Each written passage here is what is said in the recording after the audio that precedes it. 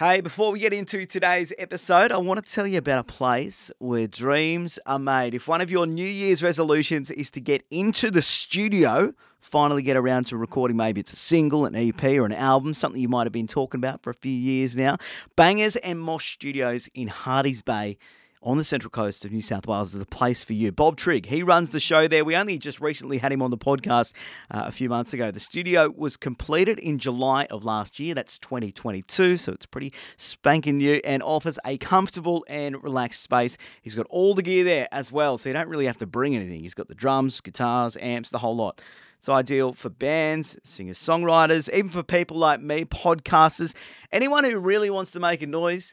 It's all happening at Bangers and Mosh Studio. Say good day to Bob. Head to bangersandmosh.com. That's bangers with a Z. Now it's time for today's episode. Let's go, boys. The Street Press Podcast with Sean Fraser. For a start, there are not enough white men doing podcasts. I've got to always support that when that comes along. I was talking to a mate today at a BBQ. We didn't cook a baby. Oh, thank you. Yeah, that was. I just want to thank you. Yeah, no, it was meat. He wouldn't shake our hand until he finished putting on his glove. Imagine what he's like during the pandemic. Well, I got you here for the podcast after your big night last night, so I'm stoked with that. I get a thrill knowing that you're doing what you're doing. That's good. Well, I don't know what I'm doing today. We're just sort of just winging it. Did you moon Kylie Minogue? Yeah. Hello and welcome to the Street Press Podcast. My name is Sean Fraser. Hope you're well. Hope that the new year has kicked off the way you wanted it. And you are doing just fantastic.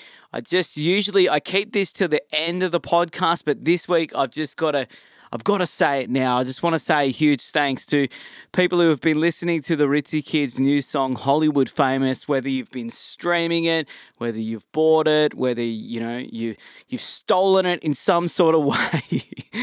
I am thankful, and the band, we are very thankful to hear that everyone's enjoying it at the moment.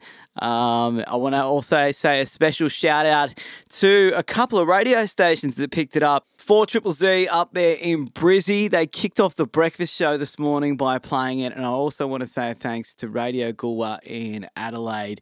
They also put the song on. Thank you so much from the bottom of our hearts. Just a couple of kids playing some music. Okay, to today's episode. This is an absolute cracker. Erik Ohlsson from Millencolin. When you think about punk rock music, yeah, Bad Religion and Pennywise might dominate the US, but the whole landscape, the entire thing, all of Europe is dominated by Millencolin. I reckon they're the biggest punk band to come out of Europe.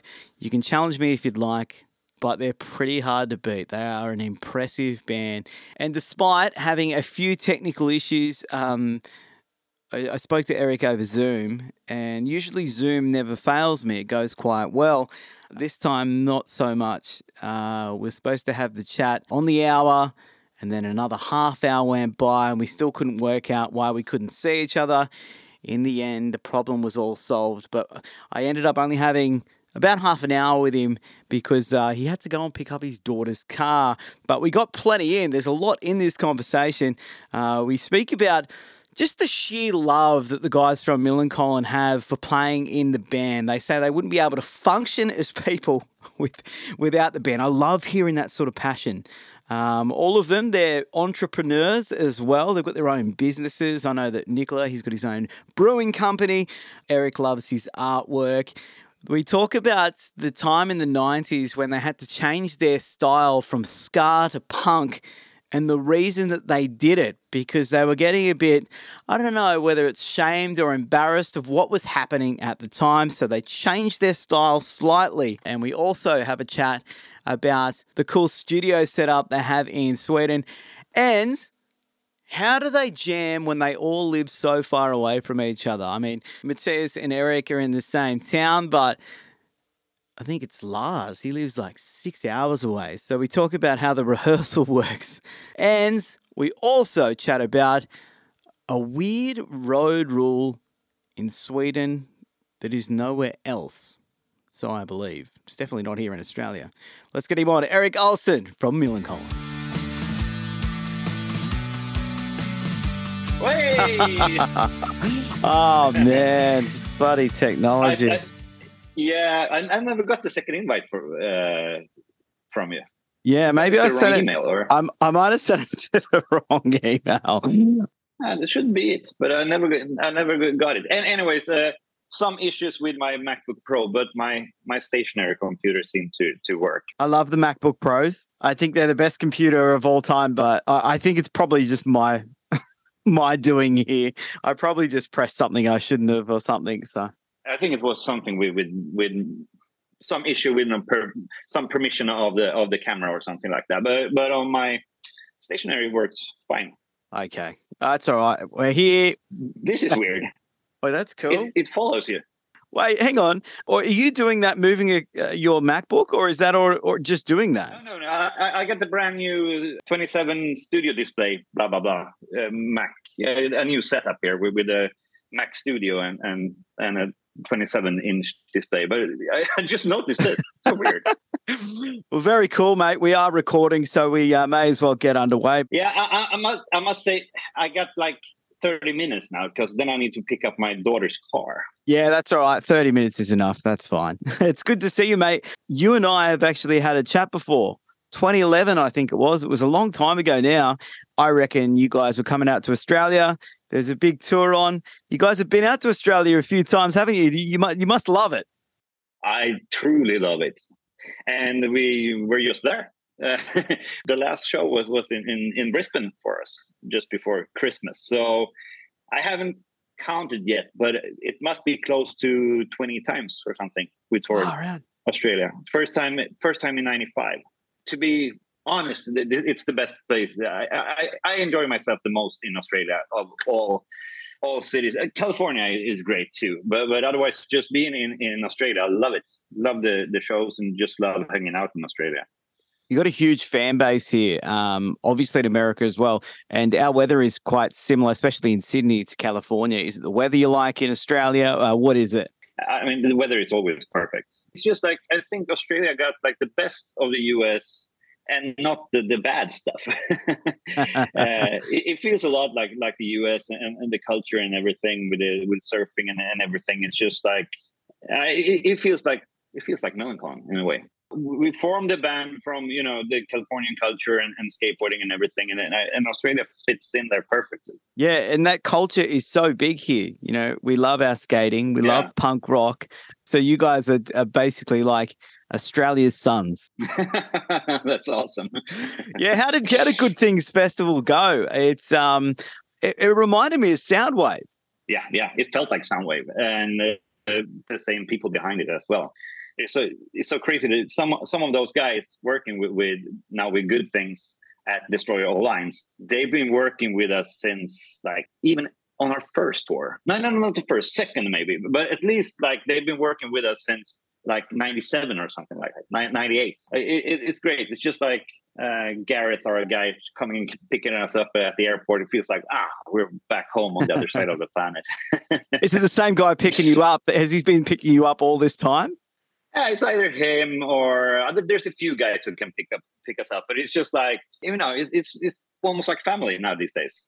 Yeah. And Chris, he's like the major guy of Destroy All Lines, and he's like the head of Good Things. He used to do our merch back in early 2000. How has the tour life changed? You've been coming out here you've been here 20 times since 1995. Yeah. And you're still the same band, you're still the same guys. And you guys have been putting out decent record after decent record. What keeps you guys on the road all this time? We just love it. And it's such a huge part of our lives. We can't really, of course, we got other stuff going on in our lives, but still Millencolin is such a huge part of who we are. And I mean, I don't think anybody of us would be able to live without it. And we still love playing live. I mean, that's the main reason why we're doing this. I mean, traveling. I mean, okay, going to Australia, that's great. But just like traveling to like European festivals or whatever, I hate airports and all that stuff, and just like all the logistics and all that crap. But every time you're up on stage, it's like so worth it. It's great. And then I love everything around Millencolin as well. I'm doing, all the artwork and all our merchandise and stuff like that is fun.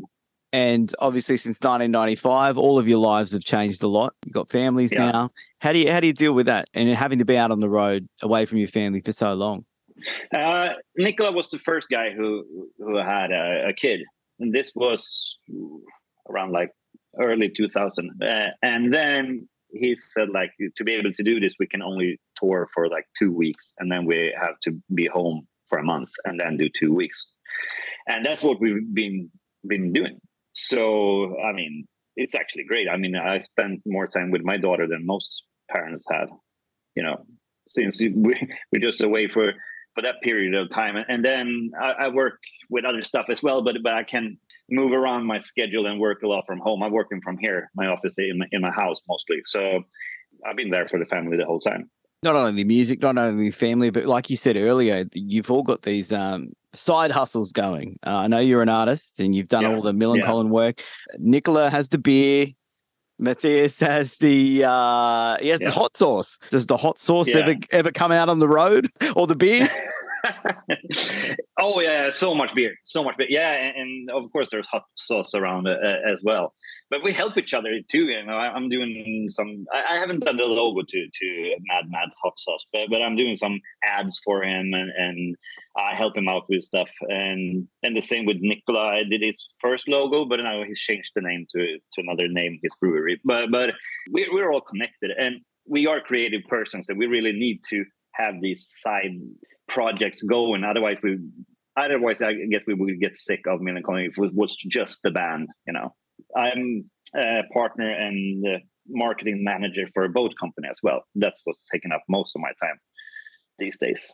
Jeez, you are busy. But I still work from here, so that's okay. I can still pick up my daughter's car in the middle of the day. Has it blown up, or what's happened to the car? In Sweden, when you're 15, she's 15. It's a BMW 320, but you can lock it so it just runs in for 30 kilometers an hour.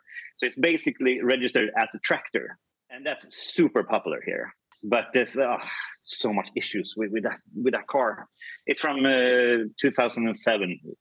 Quite expensive when you bought it, because you need to like the gears. They're just like 2 gears, because it only runs for 30, and then they lock up doing all this programming with the ECU on the cars. And I'm not a mechanic at all, but now it's just started to act strange. So I put it to the dealer, and but they found the issue, and it was some weird electric issue.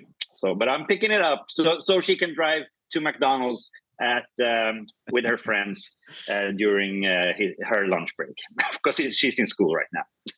You're a good dad.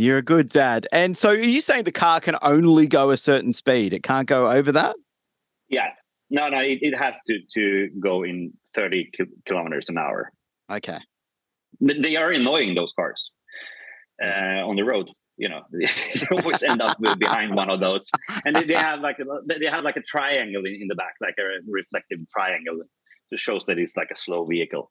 I hate those. I never thought my daughter would have one of those, but now everybody's got them here. We don't have them here in Australia. I think Sweden is the only country in the European Union, and there was just like a huge thing in the European Union if they were still going to allow Sweden to have those tractors, but apparently they allowed us. She can go to places without me need to drive her and stuff. So it's all good as long as that car works. I jumped on YouTube just to get a bit of hit of nostalgia of Millencolin, and just watching you guys recording Pennybridge Pioneers back in the day. Such a cracking album. And I mean, that was the one that really put you on the world stage, wasn't it? It's impressive that you guys were coming out here in 1995, way before that album came out. Take me back to that time when you recorded Pennybridge, and that was in California, I believe, with Brett Gurewitz. Yep, at West Beach Recorders in Hollywood. And it was, like a dream come true, for us. And it felt like the 90s, we put out 3 albums, and it felt like those albums were like, we tried to copy the American bands we loved, like NoFX, Pennywise, Operation Ivy, and those bands, and trying to do what they did. And we had a huge success, especially like in Sweden. We had sold gold albums and stuff like that. in '96, and we toured a lot those years. And then we took a break in '99, and it felt like then it was time for chapter 2 of Millencolin, where we started to write, more music from, doing our own thing in a way, and then also going to Hollywood and getting that dream complete and everything. It felt like chapter 2 of Millencolin. And I think we're still on the chapter 2, to be honest. It felt like we became like a real band, and we also stepped it up, like playing like bigger festivals and bigger stages and touring. We now started to be on like real buses and stuff like that. Before it was more like van touring and stuff like that. Yeah, absolutely. When you had those songs for, say, Penny Bridge Pioneers, did you know you had something special? No, not really. But it felt like with the ska music we used to play before, and just wrote like a little bit more serious stuff. It felt like we grew a little bit during that year where we didn't. It was actually just 6 months we didn't tour or didn't do anything with the band. We were like on hold. But then when Brett wanted to produce us, we were like, of course we need to do this. Before Penny Bridge, you were playing a lot more ska music. I think there was trumpets and stuff like, bits and pieces there. Saxophone, yeah. Yeah, that's right. Yeah. I remember that. Yeah. I can vividly remember that. And why did you decide to get rid of that sort of style? In Sweden, we had like an identity crisis a little bit. Like in '96, '97, we were huge here. We were like top of the charts and stuff like that. But it felt like we were kids and we were playing skateboarding music. So it felt like we never really. And our crowd also started to.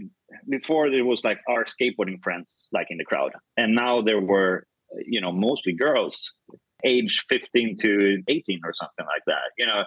We became like pop idols in a way in Sweden, in Sweden. But it also felt like that went hand in hand with those that kind of crazy, funny pop songs we did back then. And we started to get sick of those because it felt like nobody really took us seriously. Like in the media, we were still like this bowling, skateboarding, funny kids. So I think that's what especially got Nicola. It was him. He was like, no, I need a break now, because he's got really serious with other music projects and stuff. And it felt like, I think we all, I don't think anybody outside of Sweden recognized this, but in Sweden, our credibility just like dropped because younger, the guys, little sisters started, who was our original fans, they started to listen to us. And then the cool guys couldn't listen to us anymore. Oh, they did, but it's still like, just felt weird. And then we quit playing shows in Sweden too. We didn't play shows in Sweden for 3 or 4 years. And then when we got back to Sweden, all of a sudden it was like, whoa, it's Millencolin, they're huge in the world, blah, blah, blah. And then we just definitely made it, a big step up in Sweden. So it was a good strategy, which just happened. So, but with that said, I mean, that's why we wanted to be more serious with Penny Bridge Pioneers. We needed to do something new. Otherwise, we couldn't go back and do what we did before. And the ska stuff was, Matthias, he hated the ska from the beginning. And it's just like, I was good to become more of a rock band instead of a pop punk crazy band. That is interesting that you say that Matthias sort of didn't like it from the start, but you released 3 records and he stuck around. It must be, he must just really like you guys. Wrote some of those silly songs as well. Yeah. Although I think I wrote more ska songs than Matthias on that album. And also with Penny Bridge Pioneers, I haven't written a song since Penny Bridge Pioneers, and I just wrote some stuff there because I started to focus more on my creativity on the graphic side. Wow! So you haven't written a song for Millencolin since Penny Bridge Pioneers? No. I haven't written a song for Millencolin since For Monkeys. To be honest, I didn't write any of the I mean, I write some of the parts, guitar part, but no, nothing from the beginning. Like in the beginning, I wrote like Mr. Clean, for example. Oh, yeah. That was the first big one, right? Yeah, and it still is one of those songs. Nicola wrote a lot on that too, but it was my original, riffs and melodies.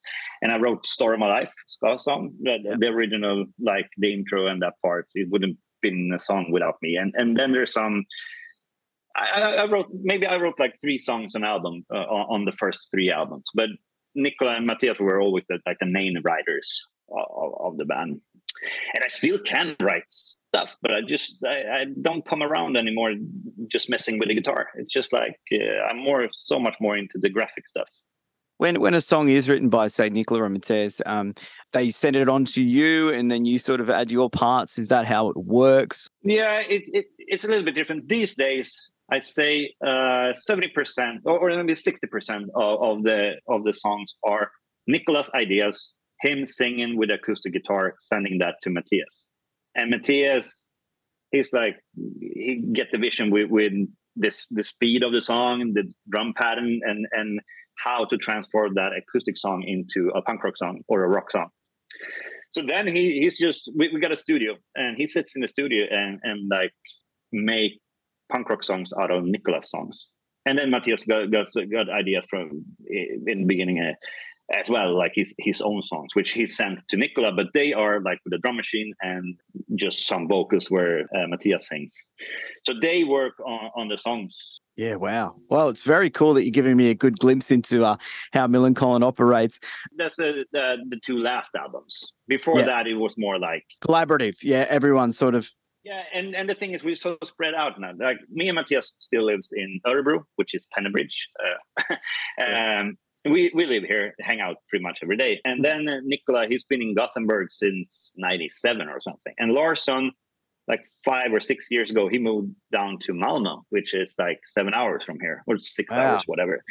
Every time we need to rehearse, it's like a big thing. They need to travel for...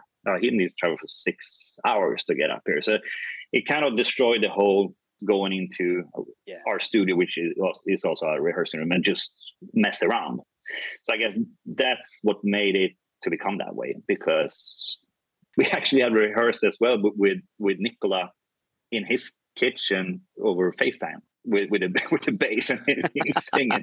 And it works, and especially like that's for live stuff. When we like, okay, let's have this song and we're going into this bridge and then we changed it to this song, blah, blah, stuff like that. So we just prepare before the tour, which is more like just strategy talking more than, practicing our songs, because we can usually play everything. Yeah. Anyway, we don't really have to practice. Do you guys have your own studio? Yeah. Oh, cool. That's handy. I heard Mike Herrera from MXPX talking about how some bands got the studio very early on in the days, and he sort of wished that he did that back then. I know he's got a studio now. And they got a house. MXPX house, which is like the whole one whole floor is like their studio. Incredible. What's your studio like? It's a really, really great studio. It's called Sound Lab Studios. Matthias and a guy called Mieszko, he was the main singer and songwriter for a grindcore band called Nazon. They're really huge in that scene. But he died in the tsunami in Thailand. Oh wow! So then Millencolin bought Mieszko's part, like the family part, and we also paid out Matthias. So ever since then, we bought the studio, so we own the studio. But there are tons of bands. They recorded lots of bands back in those days, Matthias and Mieszko. Like a lot of Burning Heart bands and stuff like The Hives recorded stuff there and stuff. So it's a real studio. But 6 years ago, they tore that building down. The company who managed the house, they built a new studio for us. So now we got a brand new, super, super good studio with this architect doing the acoustics and blah, blah, blah, blah. So it's a really, really good studio. Unreal. Will there be new music coming out of that studio this year, you reckon? We got some ideas, but maybe not this year. Maybe we're going to tour until we're booked until October or something like that. October. Maybe a song or two. Not an album this year, but maybe next year. You're doing South America. Yeah, exactly. Just been sitting here booking the flights. You need, when you travel like transatlantic, you need at least 3 hours when you like in Frankfurt. Yeah. Like when we got back, we ended up an extra day in Bangkok on our way back from Australia the last time. It was a 4-hour delay. even we still had a 4-hour layover. So it's terrible these days.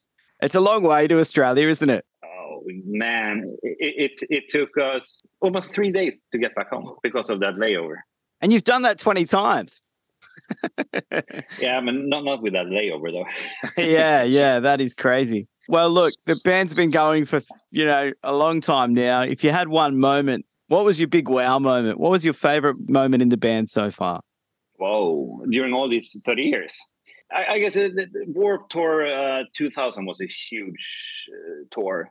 Lasted for almost like 8 or 9 weeks, I believe that one. And it was just like a summer camp. It felt like, you were in one of those Hollywood movies, like a summer camp movie. That it was so much fun, traveling with all those bands, buses, and a new festival every day, days off, and just hanging out. And also, we were skating with our skateboarding idols back then too. Steve Caballero and those guys. Every night we were just doing like all the competitions and stuff like that. So I guess that was definitely one of the highlights of our career. Yeah, an absolute magical time. Look, you've got to go and pick up your daughter's car. I don't want to keep you too much longer. Thank you so much for jumping on the podcast today, Erik. We've had our technical dramas. It all worked out in the end. Yes, it always does. It always does. It was really lovely to chat with you. I'm going to be keeping an eye on what you're doing with your art. I'm going to be checking when Millencolin's going to be releasing some stuff. I have to get out and see you again. I think I've seen Millencolin about 7 times now. Awesome. I'd like to get in the double digits next year. We'll definitely we'll come back for our own club tour the next time. Next time we won't be around a festival, I believe, because we really love playing the club shows in Australia. So that will be the next time. Maybe not during this year, but definitely 24. Sounds good, Erik. Thank you so much for jumping on the Street Press podcast, mate. Awesome. Cheers.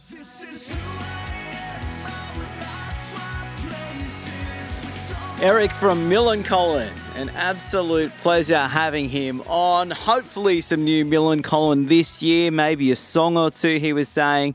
If not, could be an album in 2024 and potentially coming back out to Australia for the 21st time. That would be incredible. Can't wait to see him again. Now it's time for this. This is the part of the show where you can write on in, say whatever you want. If it's not too out there, I might read it out. That's how we do it. This one actually has come in from Steve the Benner guy. He lives up in Newcastle.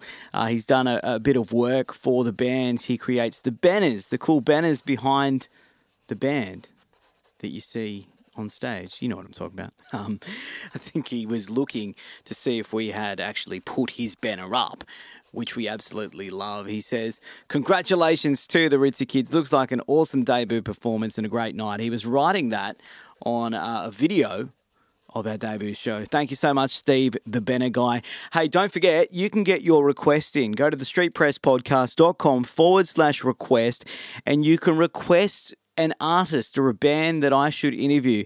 A couple of weeks ago, we had Lincoln Lefevre. He was requested by my mate Tim. Scotty, he wants to see Ben from Slowly Slowly. There's been a call out for Kieran J. Callanan. So if you think there's someone that I should interview, hit it up. thestreetpresspodcast.com/request. I think that's it for this episode. Thank you so much. Don't forget, we drop them every Wednesday. I'll catch you here, same time next week. Ta-da.